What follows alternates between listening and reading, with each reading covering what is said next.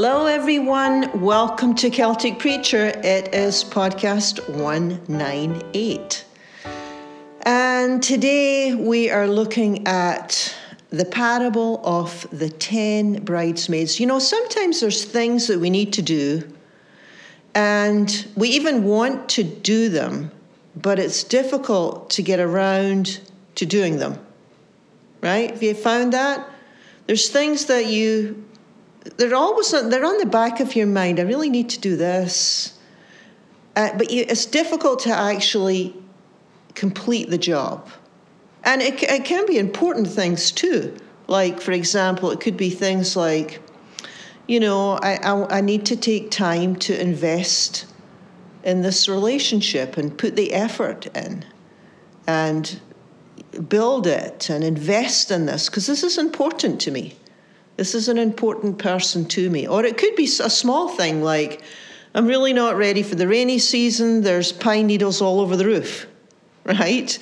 So it can be small things, it can be big things, but it just seems like it's easy for us to put things off and, you know, sometimes in the long run, it's not really that important. It doesn't make much difference one way or another. But there are other things that have higher stakes. And it's the higher stakes that I think that this parable is about, that Jesus teaches on today. It's a parable about, by the way, I shouldn't say it's a parable about anything, because these parables are multi-layered, so they can be about many different things.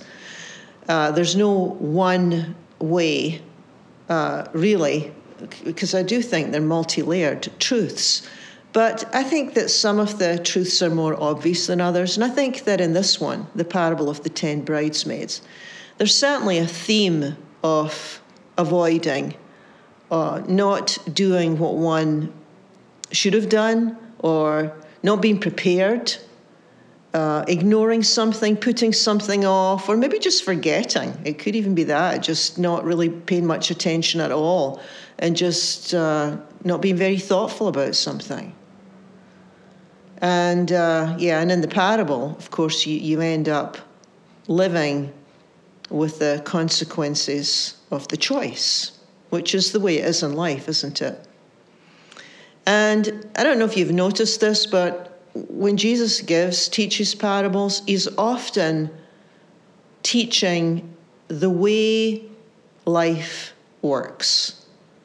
This is the reality. This is how it works. So pay attention. Pay attention to this.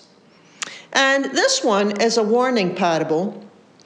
The clue being, they don't get to go to the banquet and the party at the end of the story. So anytime somebody's locked out, or they don't get to go to the party, or they miss the banquet, then you know that it's a parable about, it's like some sort of warning there. Some sort of caveat that says, now, there's a lot of choices in life, and yeah, you get to make wrong choices, but there's a cost, right? Not all choices are good, not all choices are equal, so it's like, pay attention to the right things. So here's the parable. Remember, this is an ancient setting. It's not going to make complete sense to us because we don't do weddings this way at all 2,000 years later. But the parable is about 10 bridesmaids who are waiting for the groom to come. And it's the idea that in the ancient times, the groom would meet the bridesmaids, and it would be at nighttime. And the bridesmaids would light their oil lamps and they would proceed on to the bride's house and they would pick her up so that the feast could begin. So that's sort of the image there. And so these 10 bridesmaids are waiting for the groom to appear. And the groom is much later than expected. And so they're all getting a bit sleepy. It's getting late. It's about midnight. And they're kind of dozing off. Well, at last the groom does appear at midnight, and they get up and they get their little oil lamps ready, and they're sort of trimming their wicks, so to speak, and 5 didn't bring enough oil. And they're called, by the way, this parable can be called the 5 wise bridesmaids and the 5 foolish. So it's not really about a good person versus bad person. It's more about we can make wise choices, we can make foolish choices. So, pay attention to the story. That's what Jesus is teaching. So anyway, 5 of them notice that they don't have enough oil. So they ask the 5 that do have enough oil, can we have some of your oil? And the 5 wise ones say, well, no, because there's not going to be enough to go around. You'll have to go and buy your own. Like if I give you some of mine, there's no guarantee that I'm going to have enough to even process with the groom to see the bride. So, yeah, sorry, can't help you. You're going to have to go and buy your own. So off they go, the 5 foolish ones, to buy their oil. So the story ends, the bridegroom comes, and he comes when the 5 foolish ones are at the shops, and the 5 wise ones with lit lamps go off to the banquet, having a great time, and later on, the 5 foolish ones appear and try to get into the banquet. Have a knock on the door, groom comes to the door, and he says, this is how the story ends, I don't know you. In other words, no, you're not getting in here. I don't know you. And the parable ends with, stay alert. You don't have any idea when the groom will arrive. Stay alert. Yeah, that's the story. That's the parable. So the wise ones, of course, are the ones that are prepared because they have their oil and their little lamps are working. But they can't share it because they don't have enough. And the foolish ones, well, they're just not ready. And who knows why? I don't know, maybe they forgot, or I don't know. That's sort of left to our imagination why the foolish are foolish. So again, it's not so much about good people versus bad people. It's about wise or foolish. And everybody gets drowsy, by the way, in this parable. So that's interesting. Everybody wants to take a nap because it's too late. He doesn't even appear to midnight. Nobody's expecting him to take this long. So they kind of have a little nap. So everybody's sleeping at certain points in the story. But the alarming part, of course, is when the foolish do get their act together, finally get to the shops, finally get their oil, buy their oil, get their lamps in order, get to the party, and then the frightening part of the passage is like, nope, sorry, no entry. It's like, well, why can't I get into the party? Why not? Well, sorry, you're late, can't get in. Which makes you start to wonder about, well, why couldn't they get in? Why didn't the groom allow them in once they got their oil, right? So it's got this theme of, well, it's like they've run out of time. Something about the time. It was a time to be ready and to go, and then it's like they've run out of time. Which got me thinking about, what we can run out of time. In what areas can we run out of time? I mean, is that a part of life? Actually, I'm looking at this parable, and that song by Bonnie Raitt's going through my mind all the time, that Nick of Time song, which is such a cool song. It's about, all the things that she's worried about she's going to run out of time on. But that's what was running through my mind as I was reading this parable. But it reminded me of a telephone call I got a few years back. And it was a woman called me. I never met her before, but she called me and she said, many, many years ago, I had a friend that I dearly loved, and she went to your church. I said, oh, okay. And she says, well, we had this falling out, and I left the state. And I never forgot her. And I really regret this falling out. And I'm wondering if she's still alive. That's what she wanted to ask me. I'm wondering if she's still alive. She says, because I want to be reconciled. Please tell me that she's alive. Well, I had bad news and good news. Well, I don't know. It was both. I guess it was bad. She was alive, but she was suffering with severe dementia. So she was completely incapable of remembering anything, recognizing anyone. And, there was no need for her to be reconciled because she didn't even remember anything in the first place. So I told her friend this, and she was I could just feel the disappointment in her voice. She was so filled with regret that she had waited too long. And it's like the door was shut. You know what I mean? It's like there's no more opportunity. And I think that in this parable, there's a piece of that wisdom in this parable, that there's a point in our lives where it's too late. And Jesus is saying, now be careful about this. Don't take things for granted, because there is a point of no return. All the best intentions in the world don't matter if the window of opportunity is gone and the door closes.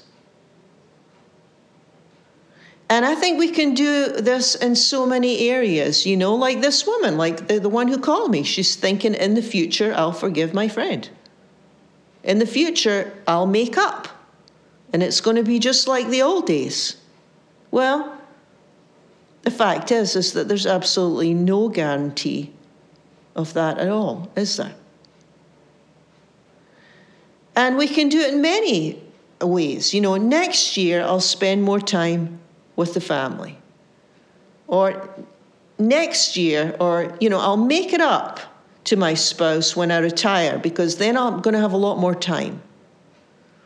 Or after college or after grad school, then I'm going to change my lifestyle. But then I'm going to be more balanced then. I'll have more time. I won't have this crazy schedule. Next month, when I'm not so busy, I'll take some time for myself. I'll reassess my life. It's fill in the blank, right? I'm putting off to the future what needs to be done today. Yeah. 5 bridesmaids didn't share their oil. Which sounds, on first reading, you might think that's kind of selfish. But what if it's not, no, we're not going to share with you? What if it's more like no, I can't. I can't. In the sense that it's just not possible. Because there's so many things that we cannot share. I mean, I could look at someone and I could say, well, I love the relationship you have with your kids. I love that. I love that. Can I have some of that? No, I can't give you that. Or you get on so well with your spouse. You're so compatible. You enjoy each other so much. And wow, what a great team you are. Can I have some of that? Can I have some of that for me and my partner? Well, no, you can't share that. Or you have such a great friend, you're so close, or you're so passionate about your work and your art, and wow, I love that about you. I love that you're so passionate about your art and your Can I have some of that? No, I'm sorry. I can't give you that kind of stuff, right? There's so many things that we can't give away even if we wanted. It's like, where did you get that empathy and that gentleness? I love that quality. Can I have some of your gentleness? Can I have some of your empathy? I love that. Love your self-discipline. Can I have some of that self-discipline? You're so courageous. I'd love to be more courageous. Can you give me some of that? See what I'm saying? There's so many things that you cannot give someone else because it's like that's our own work. We have to do that ourselves. You have to put your own work in, your own effort in, your own time in, your own commitment into certain things. And you just can't share that. Yeah, you can encourage people and you can listen to people, but you can't do the work for them. I guess that's the point. Whether it's emotional work, spiritual work, you can't do someone else's life for them. And in this case, it's like the 5 foolish ones miss out. In the end, it's like, did you procrastinate on something here? It's like, yeah, we did actually. I don't know. I didn't really think too far ahead. We weren't really paying too much attention. We never really had enough oil, so I guess we ran out. Yeah.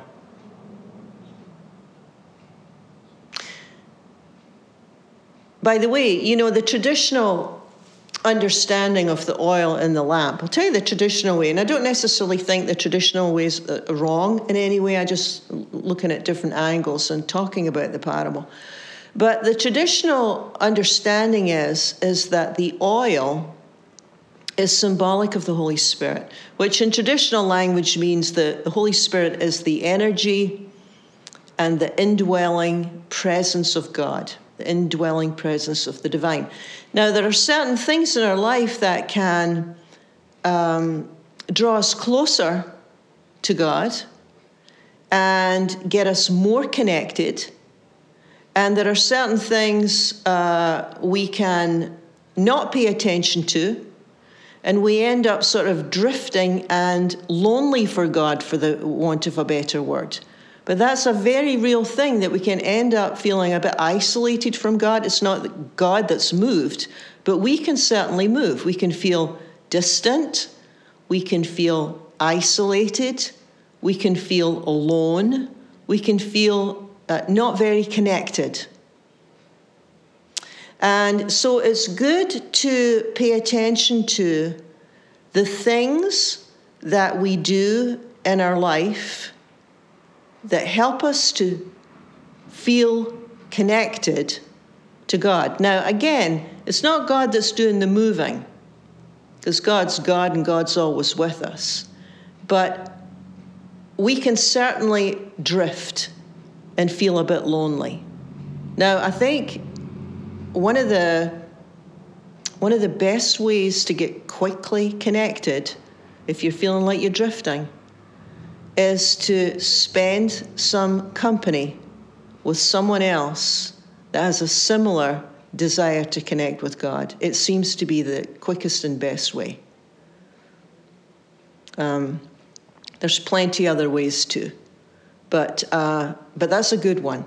If you can just reach out to a friend, someone that can kind of track with you and help you, that is a way. Anyway, getting back to the oil and the lamps, that is the traditional view that, the oil is the Holy Spirit, that they've sort of run out of the energy, their passion for God, their interest in God. They're sort of drifting away.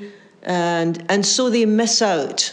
And then the symbolism would be they miss out on the banquet, they miss out on the party, they miss out on the good stuff because their lamps have gone out. So there's another angle. That's a more traditional way. But I think a part of the message of the parable is, don't procrastinate on things of importance. Whether it's in your emotional life, your work life, your family life, your spiritual life, your physical life, it doesn't really matter. They're all connected, right? Don't procrastinate on things that you have a sense that they're important, because there is a point of no return. And it's not a threat so much. It's more, Jesus is saying, let me just tell you the story. This is the way life is. So there's no threat involved. It's just simply the way life works. There's a big difference between pausing and waiting on God for clarity and guidance. Sometimes people will say things like, I'm going to pray about this. Or I'm going to have to think about this. Or I'm going to have to sit with this for a while. I'm going to have to meditate on this. That's fine. Nothing wrong with that, right? But avoidance is something different altogether. Altogether different. Wait too long for certain things, there's no more opportunity. So it's like, keep short accounts. Keep short accounts. If you need to say something, Jesus would say, go ahead and say it. You need to change something? Don't wait. Go ahead. Go ahead. Make the move. Do it. Go ahead. Don't just think about it. Do it. Otherwise, you can miss out. You can miss out on the banquet, which is what? The good stuff, right? Life, joy. Jesus would say, that's foolish. You don't want to live that way. You don't want to live that way. So there's the prayer. There's the prayer. There's the heart cry. God, help us. If we are procrastinating, help us to just put that to the side and help us to do what we need to do. Even if it's hard, help us to just go ahead and do it and live into the fullness of life that you promise us. The prayer and the heart cry. Thank you for joining me. You've been listening to Celtic Preacher. Join with me again next week for another episode.